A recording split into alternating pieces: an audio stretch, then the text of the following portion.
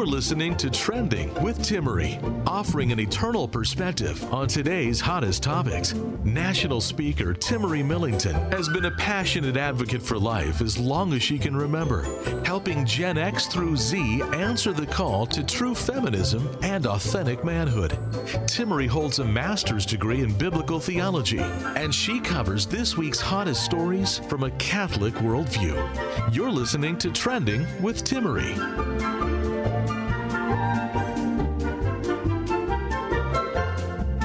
Okay, this is just a little too much for me. I've been following what people have been having to say about the Super Bowl, and I was watching this news clip, and there is a news anchor, and she was talking about how there's an Instagram model who was arrested at the Super Bowl for trying to jump onto the field.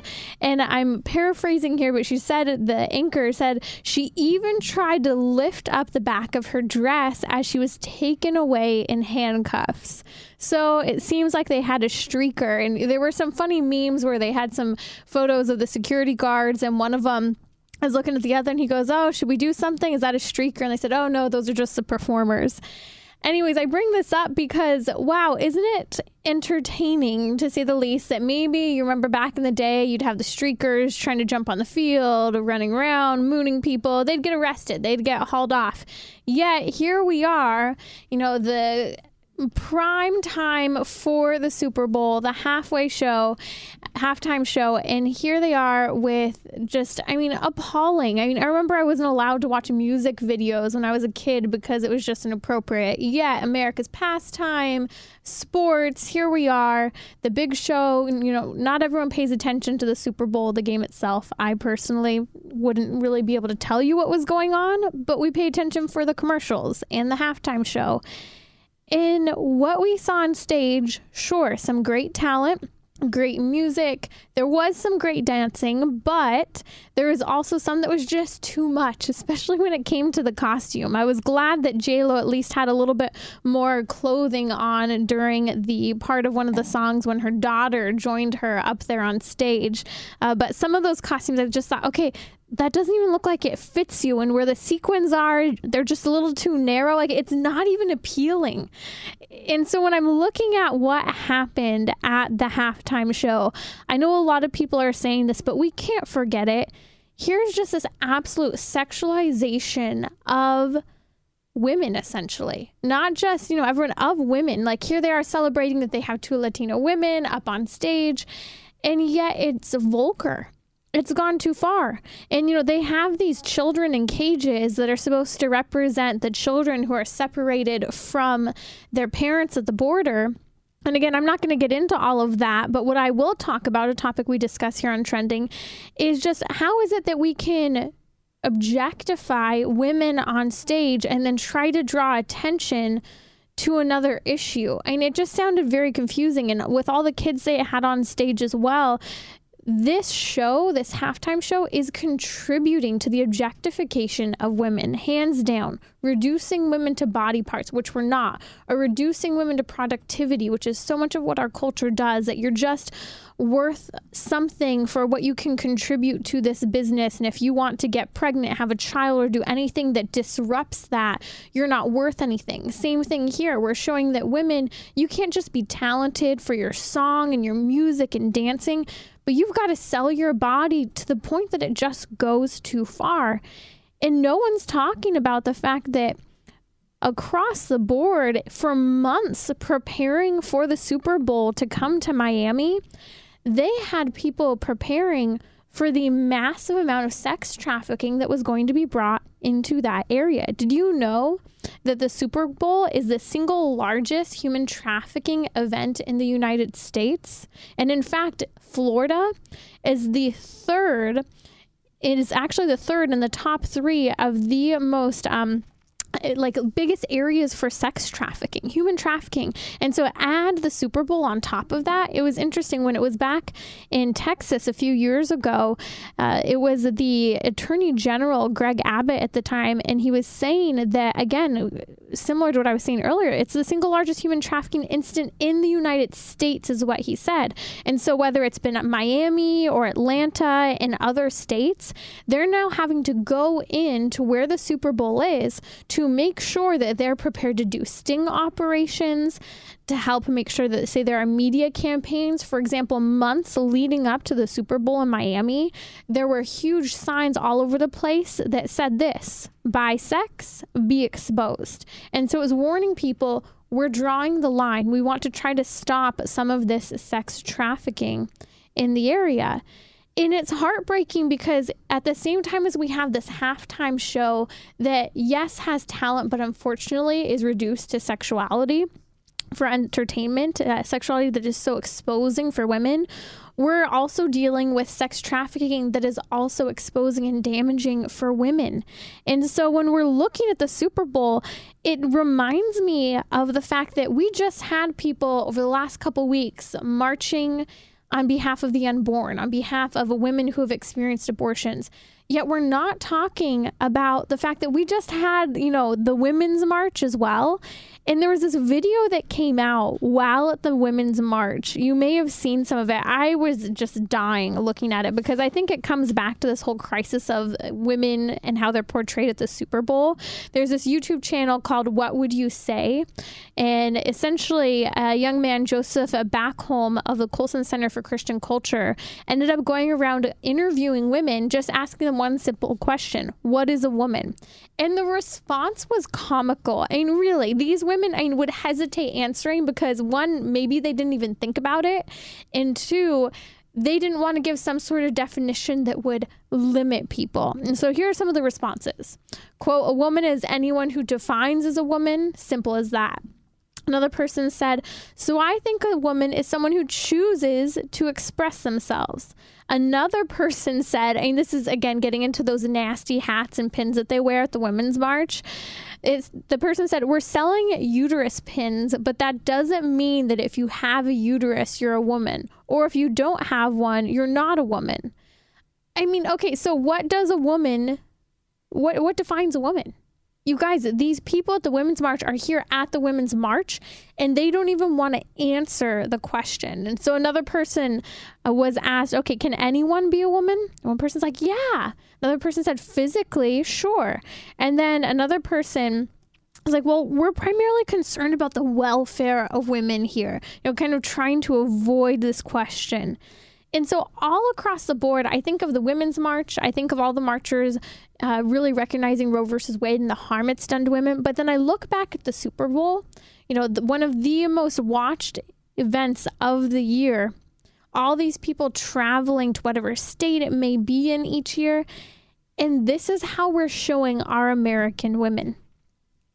And the Women's March can't even say who a woman is. I think that says something for the crisis that women are experiencing in our culture today.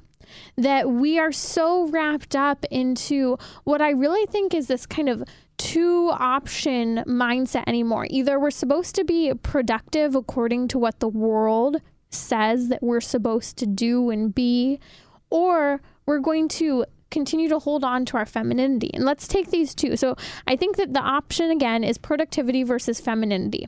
Either women have to be a cog in the machine of whatever company they're working in, whatever system they're brought into. And this is how we really found the bad fruits of the Me Too movement, is that people were willing to do whatever they needed to do in that machine, however that machine functioned, in order to get the part they wanted, in order to get the funding they wanted. And here, too, we see the same thing with the Super Bowl. And then we also see, some people are saying, oh, well, bringing all this attention to sex workers in Miami for the Super Bowl, I have a problem with that because it puts the real sex workers in that area at risk. I say, are you kidding me? Because they're saying, well, there are consensual sex workers working in Miami and other states. So if they get arrested and get caught underneath these sting investigations, well, then they're going to be put at risk and they're now going to have a criminal record. Okay, you guys, we're losing sight of who the human person is. And that's why today I have Father Robert Spitzer joining me just in a little bit here. Father Robert Spitzer of the Magis Center, incredible philosopher. And we're going to be diving into what is the human person and how can we respond to this crisis surrounding womanhood. Father Robert Spitzer of the Magis Center is here with me. We've been talking about this portrayal of women in our culture and the absolute objectification of women through the Super Bowl, through what we see with women not even being able to define who they are. I have a question for you, and I'd love to hear from your philosophical perspective. Have we lost our sense of womanhood in this culture? Well, as distinctive, that might well be the case, because once you have what's called a flux of identity, where no one really knows where to land. Yeah. That's by definition such an ambiguity as to what a woman is. And if you say, well, a woman is everything, then a woman is nothing. Mm-hmm. If there's nothing distinctive, as Plato said a long time ago about a species, then it isn't really a species. It's just part of the genus, a higher genus, and that's the way it is. So, there has to be something at some point which distinguishes women from other beings, not just from men, but from what's a woman in herself, what's a woman over against other animals, what's a woman versus a man, what's a woman, in terms of her ideal, or what the Greeks would call the tati ein enai, the what she was meant to be. If we just simply say, well, a woman is a sexual being, a la the Super Bowl presentation, well, that is the biggest reduction of women to the lowest common denominator imaginable. You are just your physical body, and you are just something that brings pleasure to men who are glowering. That's hardly an aspiration, an ideal of womanhood. So I think we have to go back to Aristotle again. And I think women, will want to do this for themselves, is what is the ideal of womanhood? Mm-hmm. And if you say that the ideal of womanhood doesn't include motherhood, if you say that it doesn't include some dimension of transcendentality, and after all, women have been a tremendous dimension of prayerfulness and of, what one might call the virtues of prayer, the virtues of deep meditation and contemplation, of intimacy with God. If that's not part of their ideal, then you pretty much are reducing women to, level 1 and level 2. That's what's left over. I mean, a lot of women want to be level 2. They think that's their highest calling. And so maybe getting the best job or becoming a president or a CEO, great. But I would say you're missing out on the level 3, level 4 view of who women are. And that's going to make you miss out on what's really pervasive, enduring, and deep. I love diving into St. John Paul the Great and what he discusses about the complementarity between male and female, but also even diving into his letter to women, Mulieris Dignitatis. Mm-hmm. And one of the things that I was looking at is he talks about how, basically what happened at the Super Bowl is there's a problem when many women are basically reduced to their physical appearance. Yeah. But then he points to how, women have many other skills, and he talks about quoting their professionalism, their intellectual abilities, their deep sensitivity. Mm-hmm. And he said, in a word, the very dignity of their being. And so he's pointing to the whole woman has value, not just her parts, and even not just her professionalism or her intellect. And it's interesting because I think that although there was this over-sexualization of women portrayed at the Super Bowl or through the sex trafficking we were discussing earlier, at the same time, there's been another reduction of women to their productivity within the workplace. Oh, yeah? Oh, and absolutely. That's their only value as well, as what you can contribute by being not just a cog in the machine of like kind of a sexual viewpoint of the Super Bowl, but of being a cog in the machine of whatever just needs to get done. And I find many women, and I don't think it's just women, I think, we could be talking about people in general. We are finding that we're too focused on productivity and getting the job done or whatever's coming next, or focusing on that next goal in the wrong sense of it being our desires, that we miss that there's value to who we are in this moment right now. Oh, yeah. And there's a beautiful set of letters, or actually essays, that were written by Edith Stein, who is now Saint Teresa Benedicta of the Cross. And she's a Carmelite saint, but she was one of my favorite philosophers before I ever read this book, which was her Essays on Women. And it's a really excellent book. But the first essay is on empathy. And if you want to see the essence of women writ large, there it is. I mean, it is a most beautiful essay written by one of the most famous philosophers around. When I was a young graduate student, I did one of my very first papers on her. She took Edmund Husserl's time consciousness lectures, and she reduced them to a book, basically the Inner und Zeitbewusstsein lectures, of Husserl, and that was a really tough set of essays. Well, people, don't realize where she's coming from, because people are saying, oh, you're talking about a saint and she was a sister. Well, this woman was a Jew. She converted to eventually becoming a Catholic, but she was basically an atheist for a long period of time. And so her pursuit of understanding who God is and who women are is very profound. Oh, yeah. And as a matter of fact, at the end of the day, Heidegger basically wrote this book called Being in Time, and it was Edith Stein, or Saint Teresa Benedicta of the Cross, responded to that with a book on being in eternity, and she was just kind of a mystic in her own way, and she also, though, was very profoundly influenced by St. Thomas Aquinas. And she gave a phenomenological approach to St. Thomas, which is almost unique in that book, Being in Eternity. And that was the first thing. And then, of course, she was reading – there's a wonderful book called The Story of My Life by St. Teresa of Avila. If people haven't read that, don't think this is going to be a walk in the park. It's a very profound book on basically growth in the spiritual life, and she's – intends it in that direction as well as being autobiographical. But the main thing there is that Teresa Benedicta of the Cross was reading that book by Teresa of Avila. And when she saw that, two sections in there about God and about mysticism and about prayer and about the love of God, she just scrolled into the margins. This is truth. And she began pursuing her career as a Carmelite sister. And so wonderful. Well, these essays you have to read. It's called Essays on Women. Yes. And it'll still be called Edith Stein, not St. Teresa Benedicta of the Cross. Yes, and we will post a link to that in the show notes. You can pull those up at radiotrending.com. You can learn more about Father Spitzer and get all the links to his projects, such as Credible Catholic through the Magis Center. I love a quote from St. Edith Stein. And by the way, if you're just joining us, you're listening to Trending with Timmerie. That is Father Robert Spitzer joining us today. But there are a couple quotes from her that I love when we talk about womanhood. And you were mentioning empathy and how much she talks about empathy in her work on women.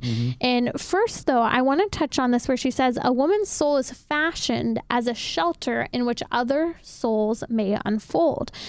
And this quote has always stood out to me, and you can see it right here and now in her pursuit of knowledge, how she went, this is truth, this is what we're supposed to seek after. And so not only does she foster the presence of God within herself, but she draws people into having that flourishing development of their faith as well. Oh, yeah. And I mean, honestly, what Edith Stein did was trying to describe the essence and ideal of woman, because remember, she's influenced by Thomas Aquinas, so she's influenced by Aristotle. So the idea of having a goal or an end or an objective or the telos, that's very much in the forefront of her mind. So she's saying, well, what is the ideal woman? Well, empathy is a part of it. And then transcendence is a part of it. And the bringing together of empathy with transcendence. Remember, empathy is that feeling, right? It's the co-natural feeling where two individual beings are brought together through maybe what we would call in physics a sympathetic vibration, right? So that there may be two vibrations going on, but if you achieve an ideal harmonic, the two come together. And once that happens, this sympathetic vibration, it's amazing, right? There's an attraction. You can overcome your individuality, overcome your autonomy, overcome the enmity between people by just that simple empathy. And she says, well, the essence of women is to empathize. It's the direct and unmitigated, connection with other human beings. That's why women are mothers. They have the direct and unmitigated connection with other human beings. Men don't do it that way. Men always find a set of mediating circumstances through which relationship occurs. And so, they have to play a game, maybe golf or baseball. And then there's the rules of the game, and you have to obey the rules. And winning the game is very important, as well as connecting with the human person. Women don't do it that way. And there was a wonderful essay written by Carol Gilligan long ago called "In a Different Voice," and she wasn't a Catholic or anything, but like Edith Stein was. But basically, what Carol Gilligan said is, the unmediated relationship with others is the mark of womanhood, and men, of course, we don't do it that way. There's no question about that. The logic games, the physical games, the baseball, whatever it is, right? These things are kind of the mediation that we seek to develop relationships with others. But once you take that unmediated relationship, that sympathetic vibration, that empathy, which characterizes women, it's not just that it makes them ideal for children and motherhood, but it makes them ideal partners for men. But it also makes them precisely what Edith Stein talked about, shelters for others in the world, that there is this giving comfort that is there, which can only occur through the unmitigated empathy that women bring to the fore. Men just can't give it. That's what attracts men to women. It's not the physical appearance is just it's a chimera that men get stuck in, but at the end of the day, the addiction when men know women is their empathy, and it's that unmediated relationship. And when they look into a woman's eyes, they can tell they're not like me. They are different. They are receptive in an unmediated way, and they give in an unmediated way. And this is intriguing. It attracts me because I ain't it. And so the main thing then, is to see it's not just the empathy part, the unmediated relationship. This is brought into the fuller context of other people, that giving shelter, giving comfort, right, to people. And then on top of that, it is also brought into the transcendent realm. Now, this doesn't mean that women can't be good mathematicians or good accountants or good business people or good whatever. Of course they can, because they have the same logical skills and things of that nature that men do. However, women are generally unlikely, if Carol Gilligan is correct, to want to give their whole lives over to mathematics. Some will, but men will be much more easily inclined to do that because there's something that draws women, not a lack of talent, but it's the empathy within them that wants them to look to other things. To people. To people, to relationships, to God even, not just, how many women are going to say, I want to study theology all my life? So many women get to the work of prayer, or I should say, to the relationship, the unmediated relationship of prayer and mystical prayer, to be sure. And so if you read Edith Stein, this combination of empathy to transcendence, to the common good, to the comfort, it's there. And that is a characteristic and distinctive feature of women. And if women can't name that for themselves, this is a tragedy. I mean, at the end of the day, you're stuck with the lowest common denominator. And I look at women in our culture and I look at the challenge, all of a sudden we have more women in the workforce, and maybe you find yourself there and the men don't always respond well. Sometimes they maybe behave as if the women are in the way, and that's because we're asking them to collaborate and function and work together in a way that they're not used to based on their nature. So we'll be coming right back here on Trending with Father Robert Spitzer, talking more about femininity and womanhood. Timmerie will be right back. Send her a tweet at Timmerie. That's TIMMERIE. You're listening to Trending with Timmerie, where morality and culture meet, offering an eternal perspective on today's hottest topics. I want to come back. We're talking about womanhood. Women's marchers could not define what a woman was. That's not something you can do in one episode of Trending. But it is something that we can contemplate more from the Catholic tradition and from the great breadth of philosophy we have within our tradition. We've been talking about St. Edith Stein and her work. And Father, you were talking about, we close with women being incorporated into the workforce and how that's actually changed and challenged men in terms of how they work. You'll actually see studies where they complain that, maybe a man will come in and he'll say, okay, look at his team and say, okay, do this, do this, do this. Okay, there are your orders, go. Versus a woman's going to come in and say, okay, here are your orders. Now, how are you going to do that? They're more collaborative first and foremost, but two, they want to see that the way it's done is done well. And not that men don't want to see things done well, but I think that this touches on a theme of beauty in women that we get wrong when we reduce women to the beauty of their body parts, when in reality it's the beauty of the soul and the way women do things, which is why when women aren't virtuous, and that's the type of beauty I'm talking about, men are often scandalized by the way we tend to behave. And I think that's part of what we see in the workforce based on how we're seeing men and women interacting right now. Yeah, well, boy, you have listed a whole number of issues there. Where do you want to go? Well, one of the things I think that's clear is that, again, the identity crisis that's going on in the culture relative to women, you're clear. You're not in an identity crisis as a woman, but a lot of women can't really make up their mind who they are.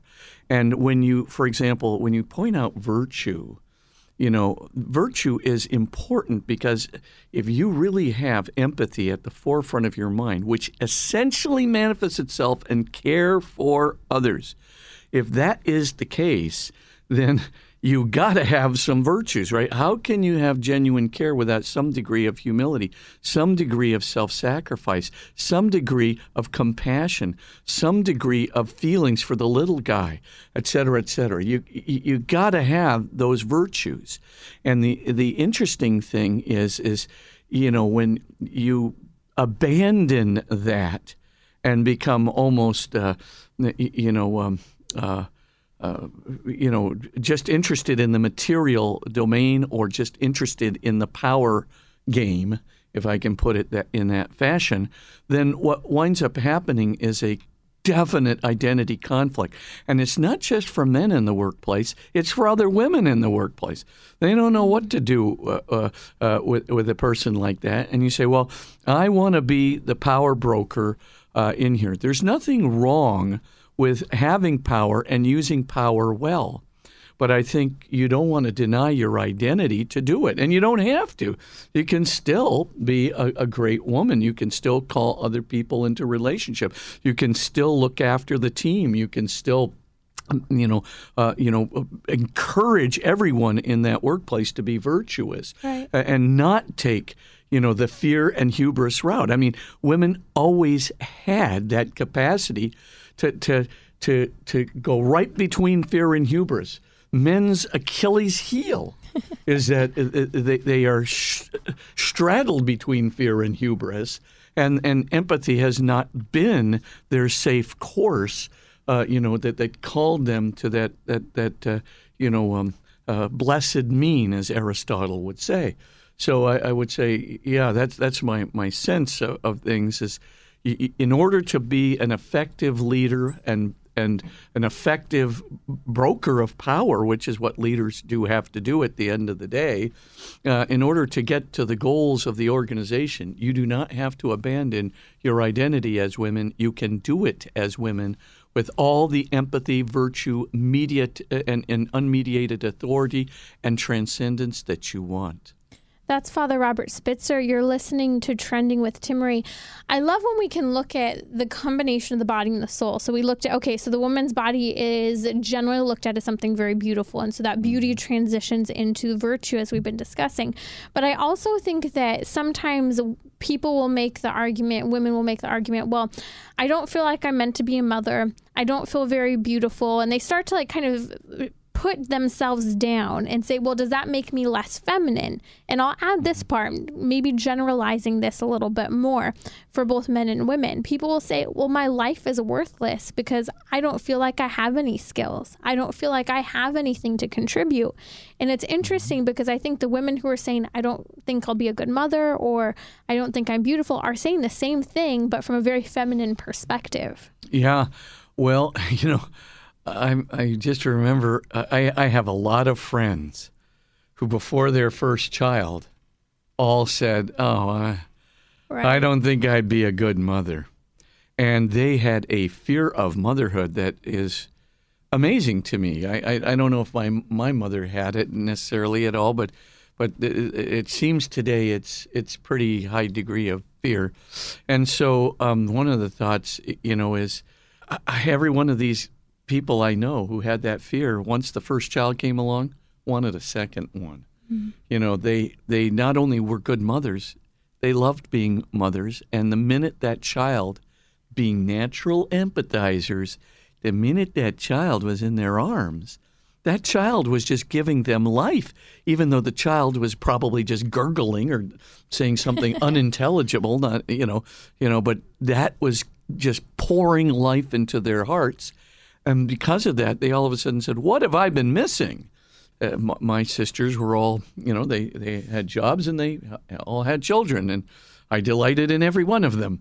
So for all intents and purposes, I would say you just have to get over the fear. And right. I mean, right. and be countercultural. I hate to say it, but you have to be countercultural. That's Father Robert Spitzer. You're listening to Trending with Timmerie. If you want to hear more of Father Spitzer and our other guests here on Trending, you can head over to radiotrending.com. Again, that's radiotrending.com. Father, I mentioned earlier, there's this attitude also where people will say, well, I have no skills. I have nothing to contribute. And it's men and women. Mm-hmm, mm-hmm. And it's so interesting to me when I hear people say that, because they always think, well, let's say we're talking about someone who's a little younger, maybe in their 20s, or trying to figure out what to do.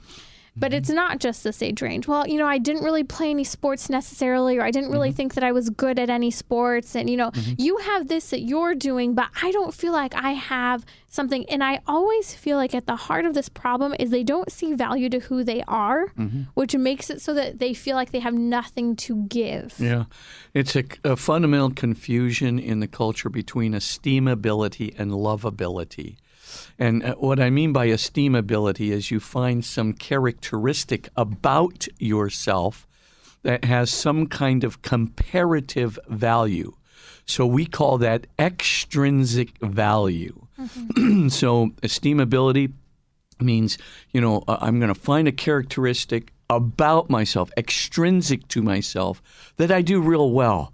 I'm a good accountant, or I'm a good speaker, or I'm a good athlete, which I certainly am not, and so forth and so on. So the key point is it's extrinsic. But then there's lovability. There's something intrinsic to myself. There's something good about my presence, my friendship, my unique way of being with people. So we can sometimes make our identity statement on what we're doing, but we also have to make it on our being with others. So we all realize this, that sometimes the best thing we can do for the world is to do something for the world. But sometimes the best thing we can contribute is simply being with another person. So when somebody's suffering, and you give some sympathy, you can make that life bearable once again. Just by listening, just by being an ear, just by giving your time. I mean, when you're with your kids, I remember when I was younger and I'd always have some publication deadline over me, as a young man and writing these articles. And my nieces were little kids at that time. They'd come up and go, Uncle Bobby, let's play Crazy Eights. And I go, I hate that game, And I'd just say, I got these articles to do. But I knew something in me just said, no, the better thing I can do for the world right now is to play Crazy Eights with them, to be with them, to enjoy them, and above all, to let them know I love being with them. I want to spend time with them. And if you don't want to spend time with them or be with them, believe me, they'll pick it up. If you don't want to be with them, they'll take it as a form of unlovability. But if you tell them that their presence is good, that I want to be with you, this is the best thing I can do with my life and my time right now, they pick it up as lovability in themselves. And that's the way the world works. Right. So, if you don't value your presence, if you don't value that, your time means everything to somebody, or that just your presence and friendship means everything to somebody, I remember once my dad was in, my mom and my dad, they'd lie down, they were sitting in their beds, right, and they're reading their books. Dad was reading some war book or something, and Mom was reading some other book. And so, one day I walked in and I said, you guys are always reading, different books, you're kind of in your separate worlds. My dad looked up and he went, no, he said, reading with your mother makes all the difference.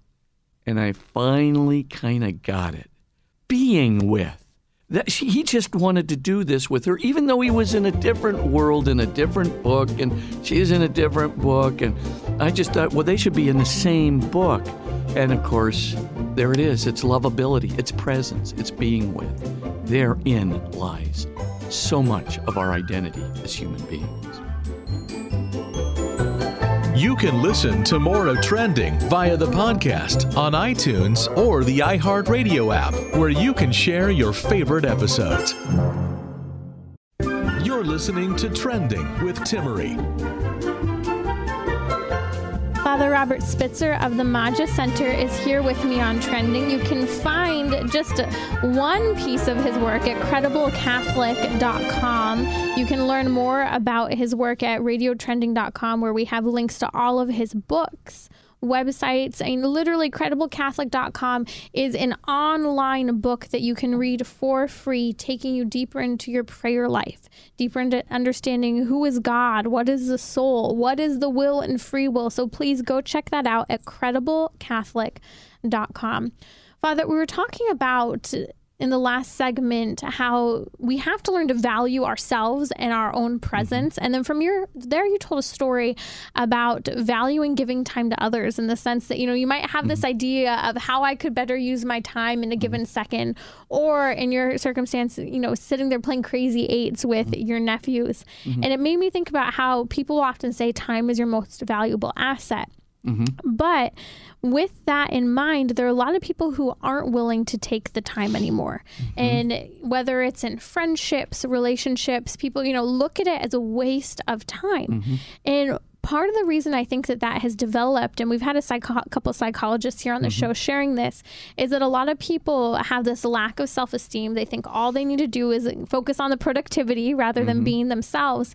And it's led to a generation that's been incredibly unaffirmed. And so when they're unaffirmed, they're not really able to enter into relationships. What are your thoughts in helping to respond to that from a distinctly Catholic perspective?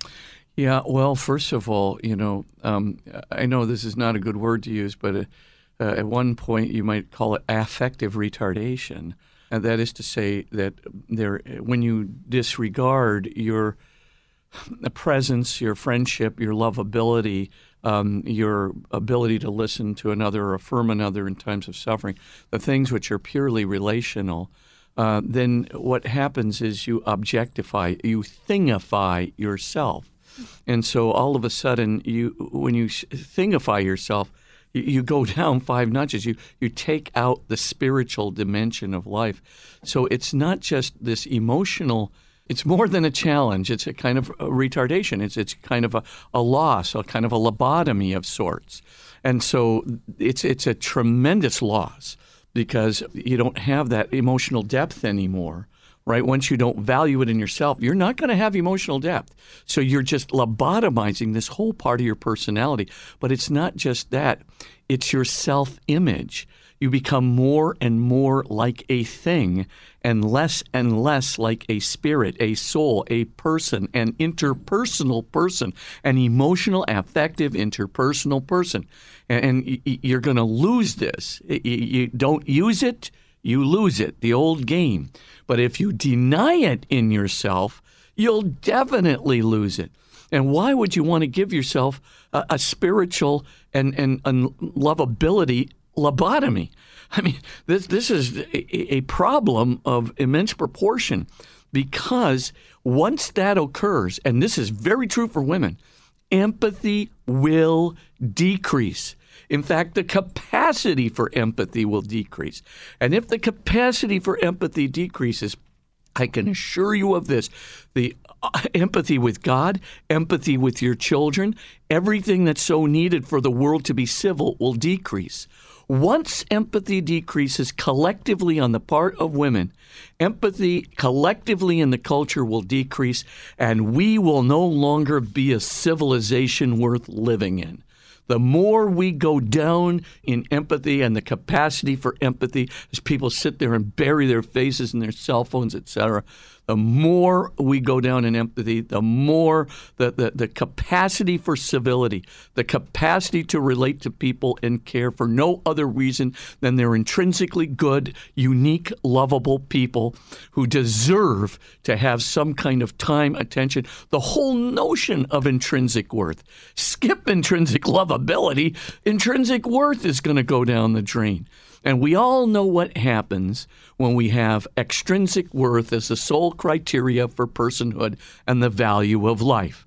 We get B.F. Skinner's great vision in his book Beyond Freedom and Dignity, where we just turn over the world to the most productive people, and the rest of these people that just aren't worth it, you just have to marginalize the little unproductive rats. They really aren't worth it anyway.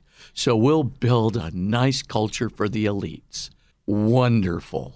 You know, when you're saying this, Father, I keep thinking, I think the greatest threat sometimes to really where we dehumanize, we thingify yourself. I love that phrase. Think about it. Thingify yourself. That's what we do, is just, quote unquote, getting stuff done. Like always trying to get something done. I mean, for you, whether you're talking about getting that paper done, getting those articles done, getting the book done, getting the project done, getting the cleaning done. We become overwhelmed by just getting stuff done that we literally thingify ourselves by not stopping to, and maybe it's just being present in those things we are doing slower. Maybe it's that there really should be better priorities in our life. I think that's the balance and battle. It's the balance. That's the word. You see, if you don't value your own presence, your friendship, your listening, your being with others, if that doesn't mean anything to you, you will think it doesn't mean anything to anybody else. Once you start doing that, of course, we go downhill even further to the loss of empathy, as I said, and from the loss of empathy to the loss of collective empathy within the culture, etc. Spiral downwards. And we're in that spiral, by the way. Make no mistake about it. We're becoming less civil. And I mean, when you see whole groups of women just saying, I'm pro-abortion, I want to kill these little babies. I want people to have the freedom to kill. Once you have that going on, are you kidding me? Empathy is a goner collectively. Now, I don't want to just stay on the negative side. What I do think, what's the recipe to get out of this disaster area? The first thing we have to do is value, empathy, and presence and being with and our unique lovability and goodness and friendship in ourselves. If you don't love yourself, how are you going to love anybody else? I'm talking about real love here. Valuing something, your intrinsic worth, your intrinsic and unique and good and lovable self. Valuing your presence, valuing your friendship, valuing your time in the sense of giving it to people just by listening and being with them, not having to do, but just being with them in friendship. Or you sit around a table and you enjoy one another's company. I mean, isn't that just life-giving, life-affirming? Isn't that what makes life worth living? Do you think everybody wants to get up from the table and just when some guy is and just say, let's do some cleaning and some dishwashing? Don't you just hate it when people break up a perfectly good relationship at a table and just start doing the dishes or something crazy? We want rather the opposite, where some guy looks at his watch at 3 o'clock in the morning and goes, hey, it's 3 in the morning. Where did the time go? Lost in the presence, the conviviality, the life-givingness of one another's presence brought together in shared values and above all shared love. We're becoming less civil. Let's value it in ourselves first. Then we'll value it in others. Then we'll value it in prayer. And then we can reconstitute the culture built on what St. Edith Stein called love that begins first and foremost with empathy, being with others. That's Father Robert Spitzer. You're listening to Trending with Timmerie. I think that as I'm looking back at what we're discussing with regard to empathy, and go all the way back to the beginning of the show with, the Super Bowl and everything that's gone on with the halftime show and just our culture overall, it makes me ask the question, is this a result of having lost an awareness of good versus evil? Well, yes, it is. And frankly, evil's in the driver's seat when you ourselves. In ourselves. Yeah. There's nothing that the devil wants more than for you to objectify yourself. Because if the more you objectify yourself, first of all, you can turn yourself into a function machine, and that's good. But, there's many more steps. The minute you objectify yourself, notice how easy it is to reduce yourself to your material being.